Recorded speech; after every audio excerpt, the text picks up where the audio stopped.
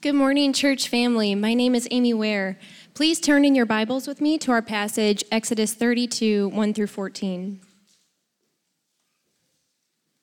When the people saw that Moses delayed to come down from the mountain, the people gathered themselves together to Aaron and said to him, "Up, make us gods who shall go before us. As for this Moses, the man who brought us up out of the land of Egypt, we do not know what has become of him." So Aaron said to them, "Take off the rings of gold that are in the ears of your wives, your sons, and your daughters, and bring them to me." So all the people took off the rings of gold that were in their ears and brought them to Aaron. And he received the gold from their hand and fashioned it with a graving tool and made a golden calf. And they said, "These are your gods, O Israel, who brought you up out of the land of Egypt." When Aaron saw this, he built an altar before it. And Aaron made a proclamation and said, "Tomorrow shall be a feast to the Lord." And they rose up early the next day and offered burnt offerings and brought peace offerings. And the people sat down to eat and drink and rose up to play. And the Lord said to Moses, "Go down, for your people, whom you brought up out of the land of Egypt, have corrupted themselves. They have turned aside quickly out of the way that I commanded them.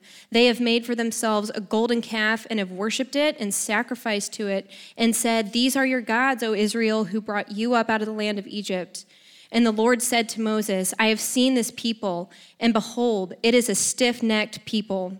Now, therefore, let me alone, that my wrath may burn hot against them, and that I may consume them, in order that I may make a great nation of you." But Moses implored the Lord his God and said, "O Lord, why does your wrath burn hot against your people, whom you have brought out of the land of Egypt with great power and with a mighty hand? Why should the Egyptians say, 'With evil intent did he bring them out, to kill them in the mountains, and to consume them from the face of the earth'? Turn from your burning anger and relent from this disaster against your people. Remember Abraham, Isaac, and Israel, your servants, to whom you swore by your own self and said to them, 'I will multiply your offspring as the stars of heaven. And all this land that I have promised I will give to your offspring, and they shall inherit it forever.' And the Lord relented from the disaster that he had spoken of bringing on his people." This is the word of the Lord. Thanks be to God. It's great to be with you all today. We continue our series here in Exodus 32, and this very powerful and very important story in so many ways really covers a lot of the themes that we have been talking about, looking at over the past many weeks that we have been in this study. A few things that I want to look at with you today that I think are very powerful in the passage. Number one is the inclination of the human heart, or the inclinations of the human heart. Number two, the jealous love of God. And then number three, the power of a redeemer. Let's begin with the inclinations of the human heart, the inclinations of our heart. What are our hearts like? We can learn a lot about that in this story. You know, there's been some studies recently about the relationship between disaster or crisis and material things. And a lot of these were done during COVID.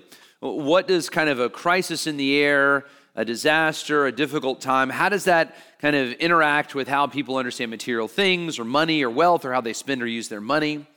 And there was a lot of these studies have shown that there's definitely a correlation. So a lot of times in moments of crisis, we certainly saw this during COVID, people go out and buy things, right? They go out and buy a new house, or they buy a new car, or they buy that 85-inch TV that they have been wanting. Other people saved, right? Other people's like, okay, I'm going to stash as much money as possible away. I want to make sure it's there for a rainy day. I want to have security in my savings. Other people took advantage and said, well, this is a time to invest. This is a time to get invested for another time. But it definitely had a correlation, a response that people didn't just continue acting normally with their money. There was definitely a big change that happened during COVID. And a lot of times when there's hurricanes or other disasters, there's some sort of correlation between how people understand materialism and crises in the world. And the psychology of it is obviously comfort. When people are in a crisis mode, when people are feeling some sort of discomfort, when people are feeling some sort of pain, they want to buy something. They want to have a bunch of money in the bank. They want to make sure that they can save a bunch of money. Things are in the world are going crazy right now, but at least I got this new car. Or things are in the world are going crazy right now, but I bought this huge house. I moved outside of the city. I got that TV. All of that will make me feel better. All of that will comfort me. We've talked a lot about the self-justifying impulse that we all have. We want something that will justify us, but we also have this self-assuring impulse. It's very similar. I want to be assured that I'm going to be okay. When you get hurt, when someone cuts you down, when someone's cruel to you, when you get left out, when there's a crisis in the air, what is it that comforts you? What is it that makes you feel good? What is it that reassures you? What is it that makes you feel like I'm okay? You can say, okay, well, I still have this money in the bank. I have this 85-inch TV, and now I can watch my favorite football team, and that will make me feel better. What is it that assures you? What is it that comforts you? Now, of course, this idea manifests itself in more than just material things. I just mentioned watching football. It's the reason people are into things like football. It's the reason that people are into politics. It's the reason that people are into these larger movements. We have this impulse to attach ourselves to something big, something large, something that will assure us, something that will make us feel strong, something that will comfort us, something that will give us a sense of security and identity. Now, there's a reason that you have that impulse. There's a reason I have that impulse. And it's that we were made, you were made, I was made, we were created from the beginning to worship God. So this impulse that you all have to want to attach yourself to something, to want to be reassured, to want to be comforted, especially in times of crisis, it's actually the worship impulse that you have. And the right manifestation of it is to worship the Lord. The right manifestation when you've been put down, when you are in a crisis, when you've been cut off, when you feel discomforted, when you feel like I need to justify myself, I need to assure myself, is actually to worship the living God. It's actually to connect yourself further to the Lord. But so often we don't find our rest in the Lord. We find our rest in things. We find our rest in our bank account. We find our rest in money. We find our rest in some kind of idol. And John Calvin famously said that the human heart is a perpetual idol factory. And what Calvin's getting at here is what I'm talking about, this impulse, this need to attach ourselves to something, to worship something, to attach ourselves to something that is stronger than us, that can comfort us, that can make us feel big. Now, the question you should be asking is, okay, why don't we do that with the Lord? If that's how we were made, what's the problem? Why do we struggle to do that with the Lord? And I think this story is really helpful. Oftentimes, God, the Almighty, He can seem too big. He can seem too scary. He seems too distant. He's not tangible enough, right? We can't do anything to control Him. And so we like things like money, or career, or relationships, or reputations. We like making these things ultimate. Why? Because we have some sense of control, right? We are in control of them. We can do something that makes the money bigger, or the career better, or the relationship stronger. We can do something to make these things that we look to assure our hearts all the better. Oftentimes, Jesus doesn't work in our modern culture. Right? He's not looking to Him for assurance. It doesn't really fly when people around you don't recognize the assurance He gives, when they don't recognize that He's actually the Lord, right? Sometimes we live in a very materialistic world, right? A very stuff-centered world. Well, Jesus doesn't always fly with that, right?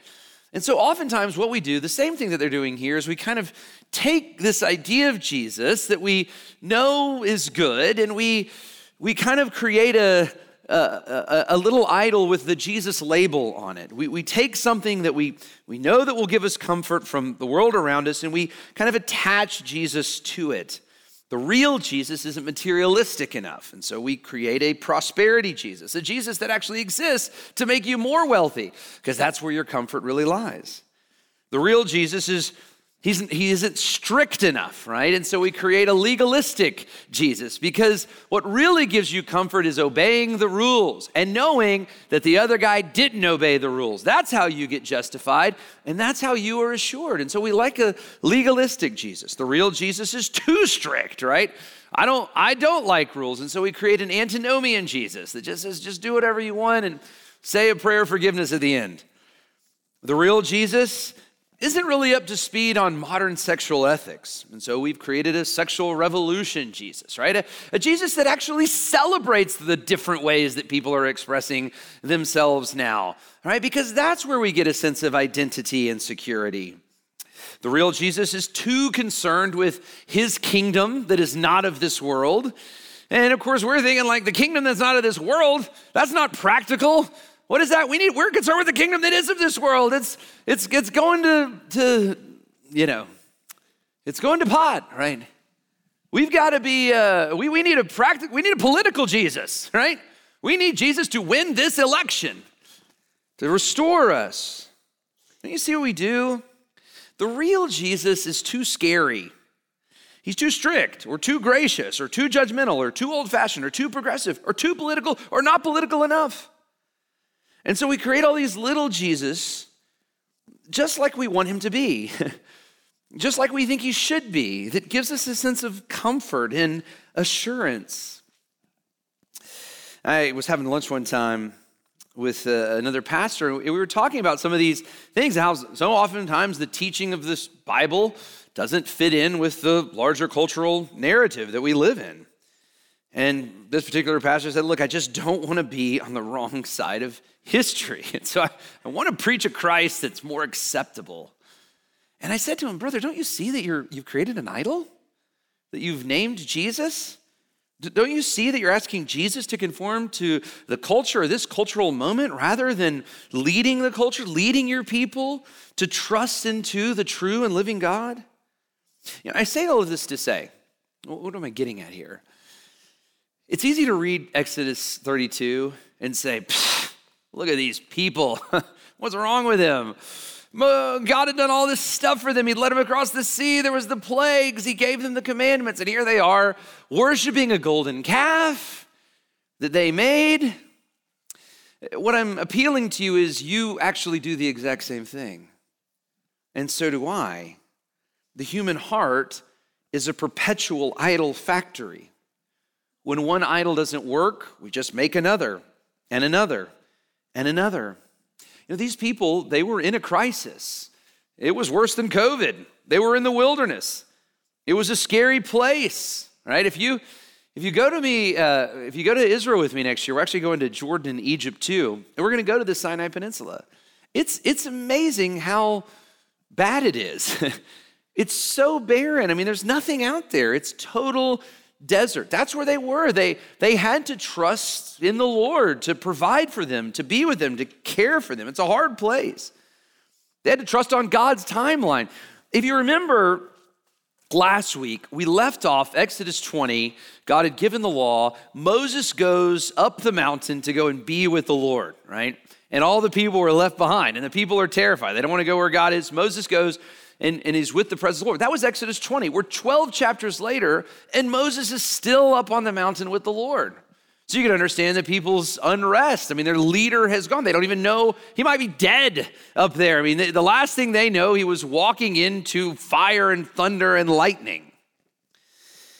You know, John Calvin said of this passage, he says, they knew that it was God whose power they'd experienced in the miracles, crossing the Red Sea.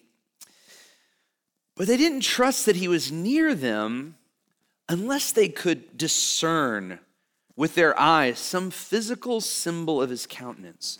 So what do? Look at verse 1. It says, when the people saw that Moses delayed to come down from the mountain, the people gathered themselves together to Aaron and said, up, make us some gods, right? Give us a God that's practical. Give us a God that we can kind of control, that we can kind of put our hands on here, that will comfort us. Who shall go before us? As to this Moses, this guy we've been listening to, who brought us out of the land of Egypt, we don't even know what's become of him. He might be dead.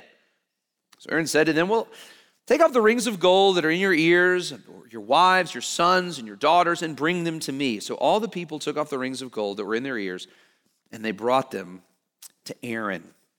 Now, what's so interesting about this? What does Aaron use to make the calf? He uses all of this gold that they had. Now, you may say, well, where did they get all this? Like, where did all these people of Israel get? They were slaves in Egypt, right? How did they get all these golden rings? Well, if you remember, God said, I'm going to free you from Egypt, and while you're leaving Egypt, the Egyptians are going to spoil you. They're going to throw their gold at you. Now, that almost seemed ridiculous. We talked about this several weeks ago. That seemed ridiculous that these Egyptians, their slave masters, would free them, first of all, but then second of all, would spoil them with their wealth, with their gold. But God had done this for them. God had so provided for them that not only had he freed them from slavery, he'd made them rich. And he gave them all this gold they did nothing to earn. And now they're taking all that God had entrusted to them and they're making an idol. And we can do the exact same thing.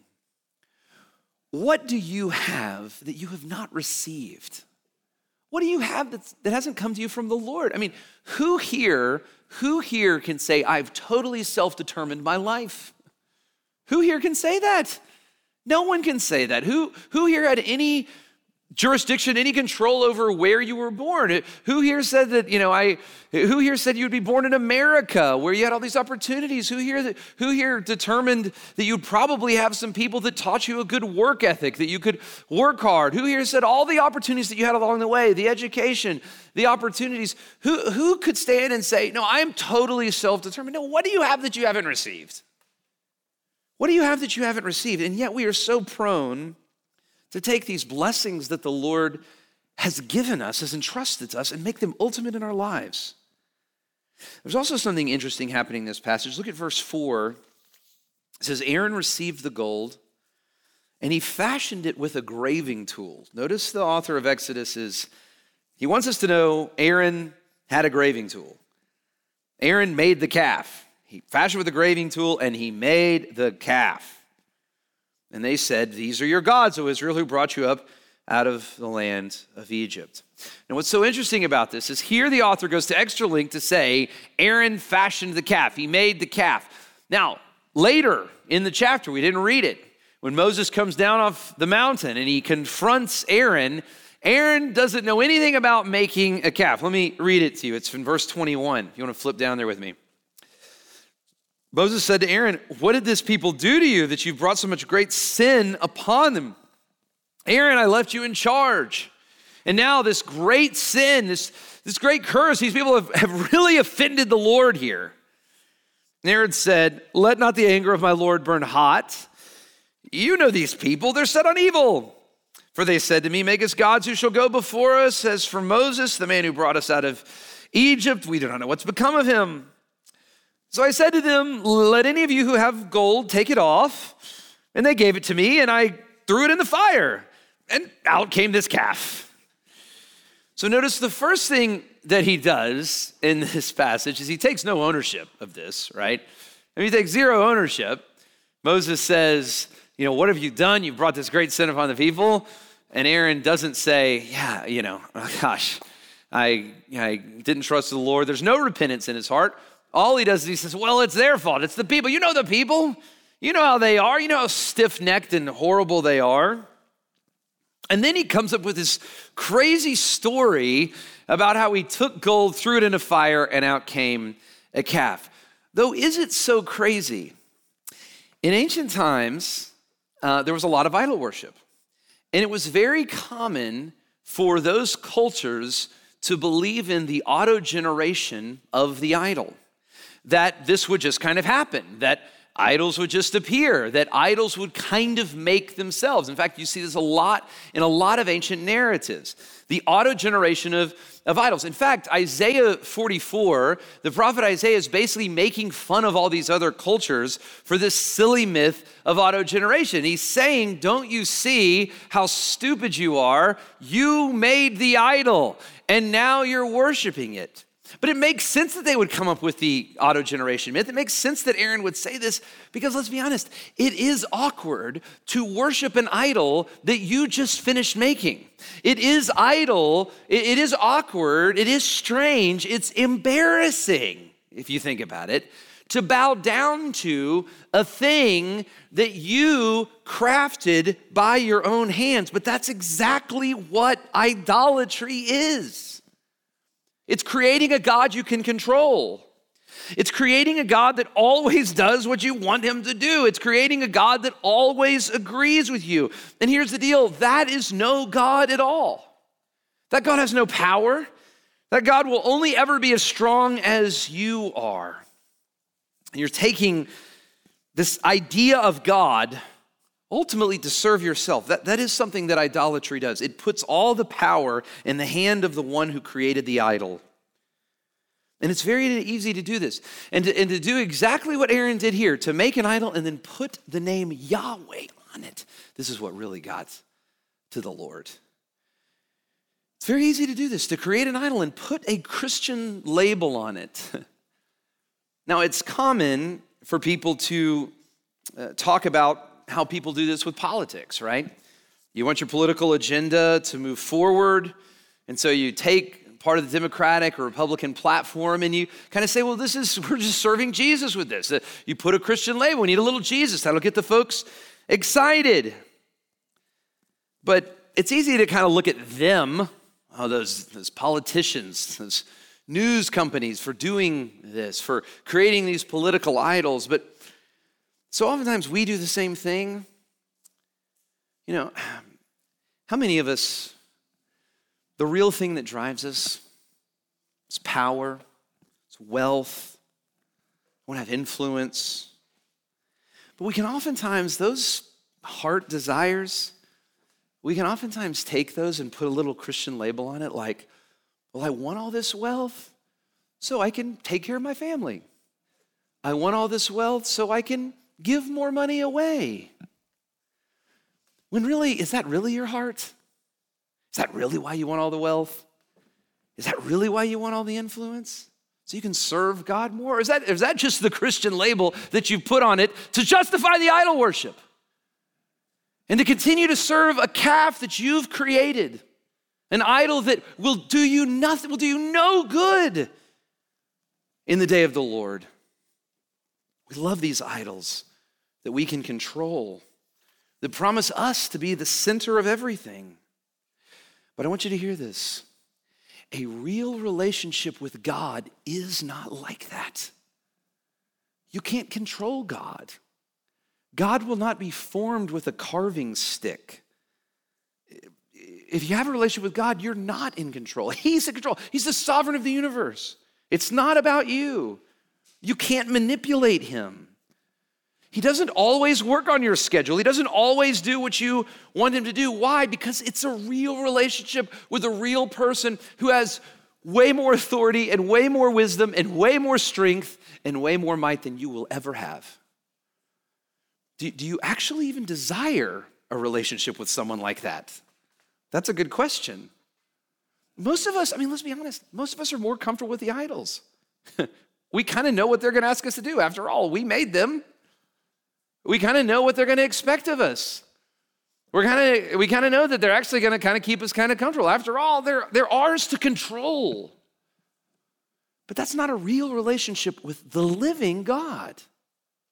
And that's what God desired with these people, and it's what he desires with you. That's why he hates idolatry. And that brings me to the second point, which is the jealous love of God. Now, God is angry with these people. If you read this passage, and you got to kind of read the whole passage, and we didn't get to it today, but it's surprising how angry he is with these people. Look at verse 9 and 10. The Lord said to Moses, I've seen this people, and behold, it's a stiff-necked people. Now therefore let me be alone, that my wrath may burn hot against them, that I may consume them. It's an amazing thing that God says here. And then he says, in order that I may make a great nation out of you. It's an amazing thing that happens. God's ready to wipe them out. Now, as we're going to see, he does relent on the appeal of Moses, but a lot of judgment befalls on them. They've got to drink this gold-powdered water that was the result of the idolatry. 3,000 of the people die. There's a plague that comes upon them. There's a lot of results of this. There's a lot of consequences for their sin here. God is furious about this sin. Here he's saying, I'm going to wipe the whole people out. Why? Why is he so furious? Last week we looked at the Ten Commandments, and it's been famously said that 4 are vertical. You've heard this, they're about worship. 6 are horizontal. Now, I kind of said last week, I think 5 are vertical. I kind of think the parent one is actually more about worship and our relationship with God than kind of our relationship with others. But really, they're all vertical in a sense. But those first 5 that I'm arguing are the more vertical commands, more about our relationship with God. They come with like a little extra personal instruction. Go back and read Exodus 20. I mean, the second half, it just says, you shall not murder, you shall not steal, right? It's just giving the command. The first half, it comes with all these kind of like personal notes from the Lord, right? I brought you out of the land of Egypt. You shall have no other gods before me, right? God does not hold him guiltless who takes the name of the Lord your God in vain. There's this little personal note. The Sabbath, right? The Lord rested. It's a personal note. It's personal with God. Therefore, we rest in the Sabbath. But the most personal one, read the Ten Commandments. The most personal one, the most pointed one is this second command. You shall not make a carved image. You shall not bow down to them or serve them, for I, the Lord your God, am a jealous God, visiting the iniquity of the fathers on the children of the 3rd and 4th generation of those who hate me, but showing steadfast love to thousands of those who love me and keep my commandments. God is a jealous God. Now, you might hear this. Let's be honest. You might hear this and think, jealousy. That's kind of not the word that I think of with God. That doesn't seem to fit his holiness, his power. In fact, Oprah Winfrey, very famous, there's a famous interview with Oprah where she talks about being in a church service one time and hearing about how God was jealous, and she basically says that's kind of when my faith in Christianity kind of changed. This idea bothered her, the idea of the jealousy of God. And it may bother you, but it's incredibly instructive. It's incredibly helpful. This is what God is like. This is what God is like. He desires a real relationship with you. Not just a plastic, fake kind of surface level relationship. He wants a real, covenantal, deep relationship with you. He wants to be ours, and he wants us to be his. He is a jealous God. God doesn't want an open relationship with you. Sometimes you'll hear about Hollywood stars, and they've decided to have an open marriage, right? You know what I'm talking about? You hear about this?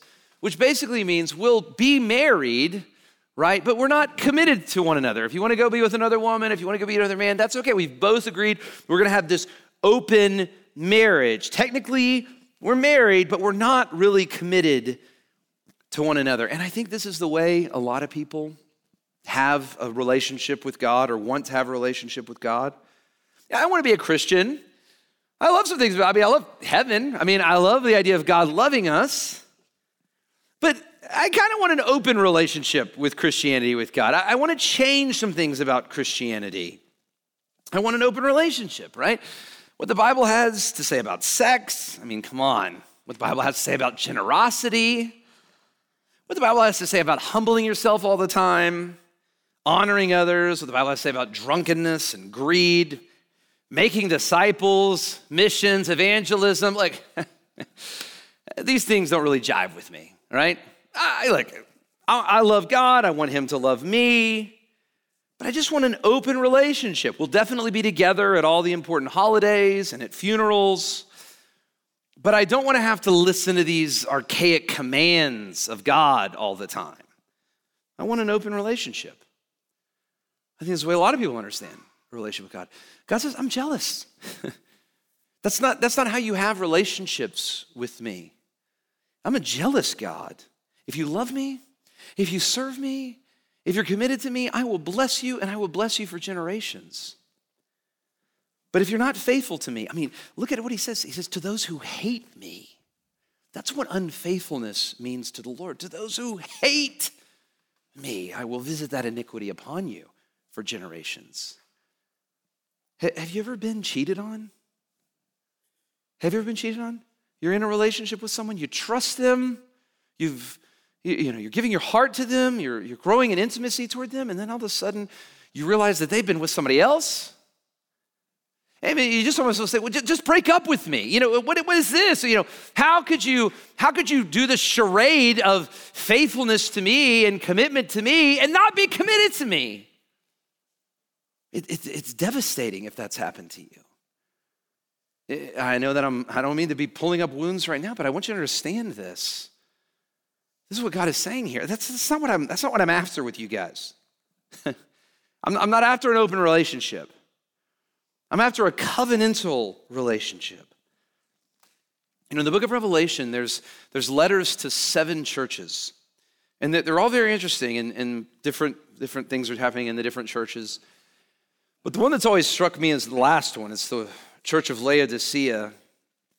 And Jesus says to them, I know your works. I know that you're neither hot nor cold. Would that you would just be cold or hot, right? Would that you would just be something.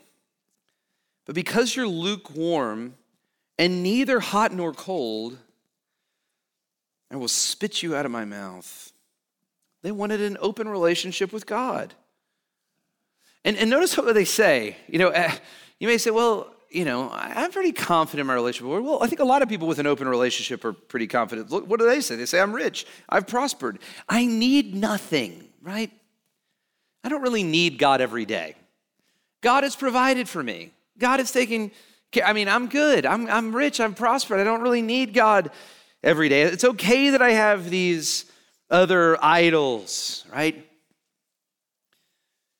But then Jesus says to them, not realizing that you're actually wretched, pitiable, poor, blind, naked.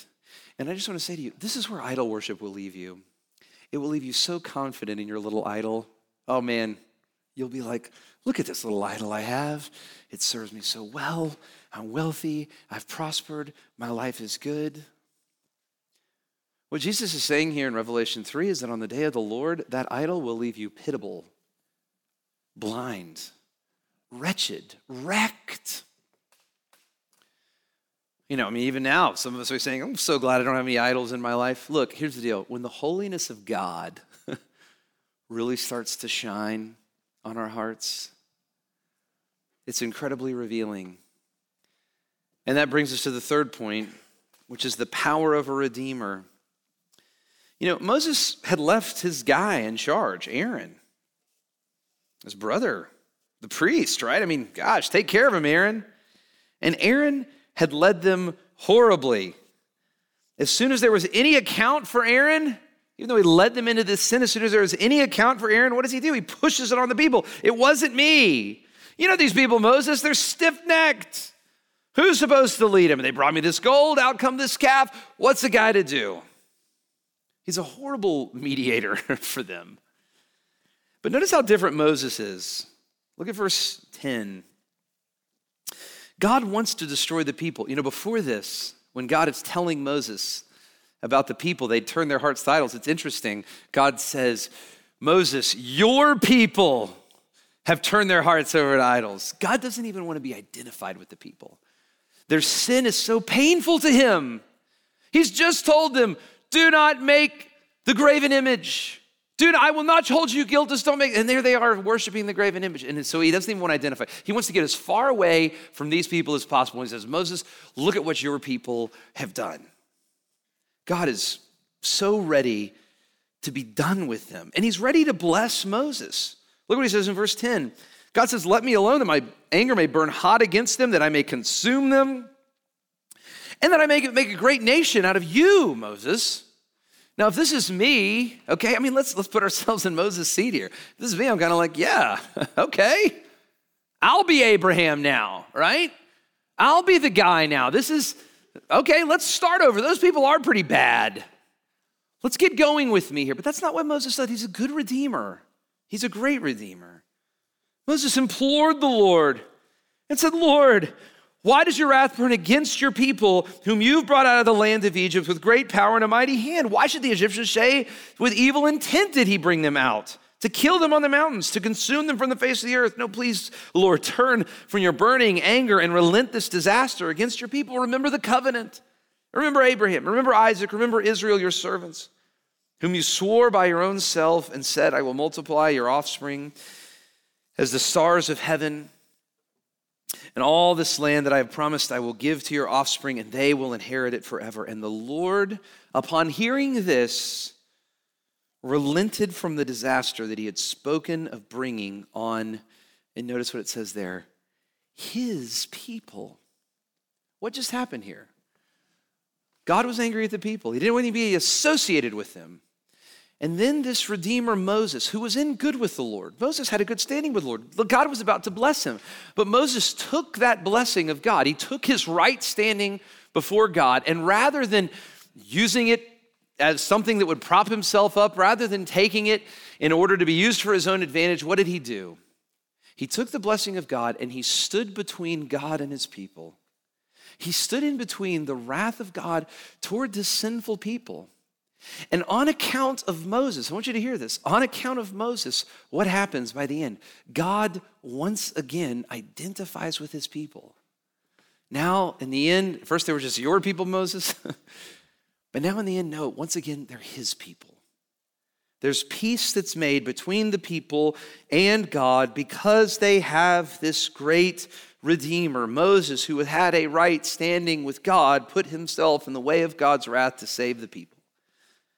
And God didn't wipe them out. He was a great Redeemer, but he wasn't a perfect Redeemer. Later on in the story, we're going to see that actually there was a judgment. I mean, look at verse 27. Moses comes down and says, the Lord said, put your sword on your side. He's saying this to the priest. Go to and fro from the gate throughout the camp, and each of you kill his brother and his companion and his neighbor.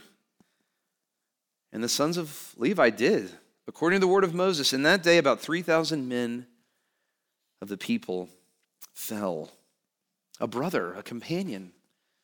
They had to die for the people's sin. And even that was incomplete. Later, a plague came, more disobedience, and people continued to fall. Moses was a great redeemer, which was good news for this stiff-necked people, but he wasn't a perfect redeemer. In many cases, there was still a cost. There was still a price. And look, if this is all that we had, if all we had was people like Moses to redeem us, that would be good news. God wouldn't wipe us out, but it wouldn't be great news because we'd always have to live in fear of our own sin.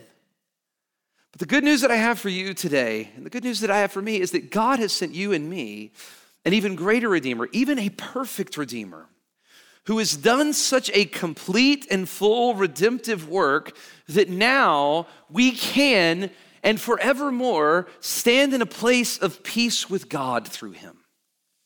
Jesus Christ, who had good standing with God. He was perfect. He never sinned. He was always holy. He stood in the way of God's wrath. He stood in between God's wrath and our sin. He took on the price of our sin. He was the brother. He was the companion that died. He endured God's wrath against our idolatry, and not just one act of idolatry, all of our idolatry, all of our self-centeredness, all of our adultery, adulterous desires with the Lord, to have an open relationship with him and not be faithful to him. And because of this great sacrifice of Jesus, the Bible says, as we looked at last week, that now there is no condemnation that we have to dread. The author of Hebrews says in 10:14, for a single offering he has perfected us for all time. That's an amazing thing to believe.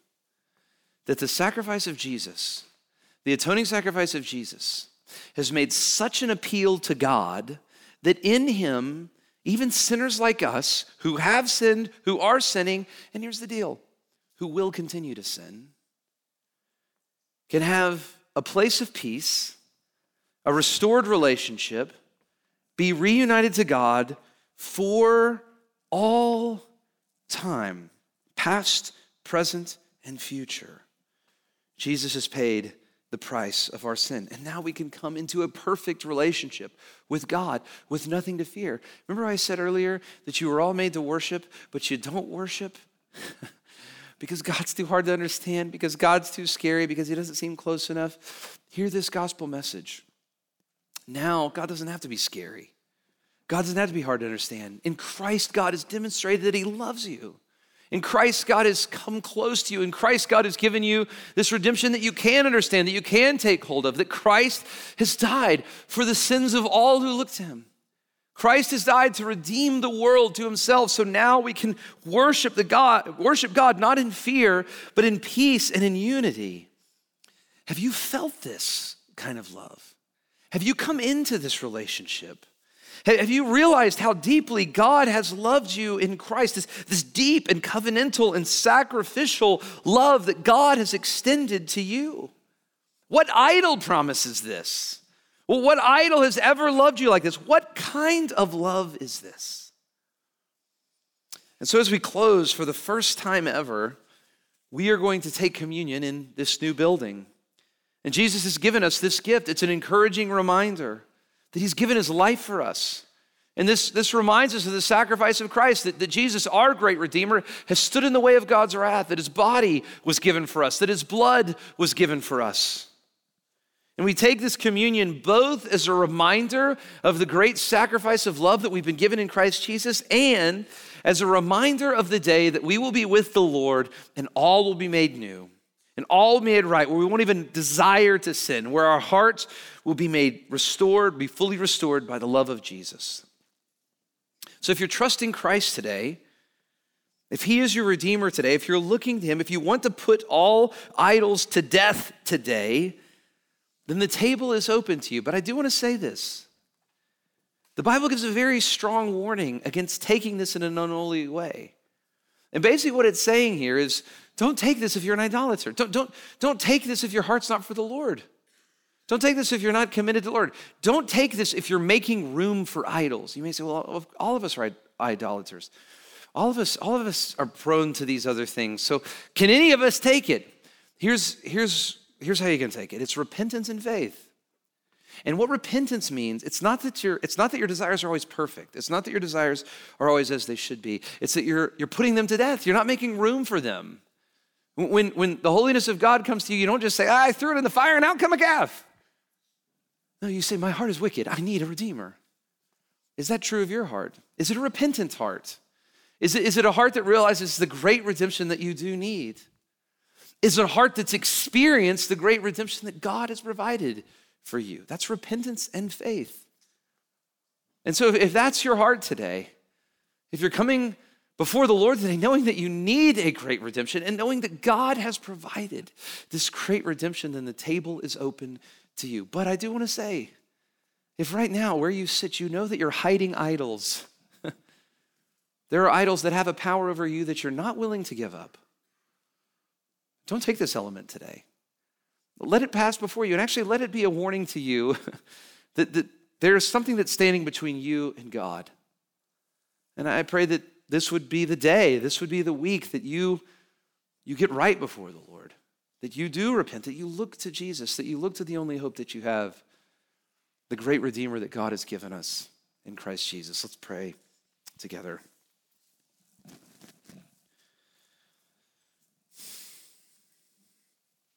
Father, our hearts are so prone to wander. We're so prone to desire these tangible things that we can hold on to, that we can control. And a relationship with you, a real relationship with you, can be scary. It can be hard to understand. It can totally put us out of control, Lord. And so, Lord, I pray that today we would grow in our faith and trust, that we realize that you do love us, that you're for us, that you have shown us and demonstrated that love for us in Jesus, that while we were still sinners, while we were still idolaters, Christ has died for us. to restore us, Lord, and to call us back into relationship with you, the living God. May this communion meal, Lord, be an encouraging reminder to us now. May it increase our faith. May it increase our worship. May you use this meal to draw us close. And I pray all this in Jesus' name.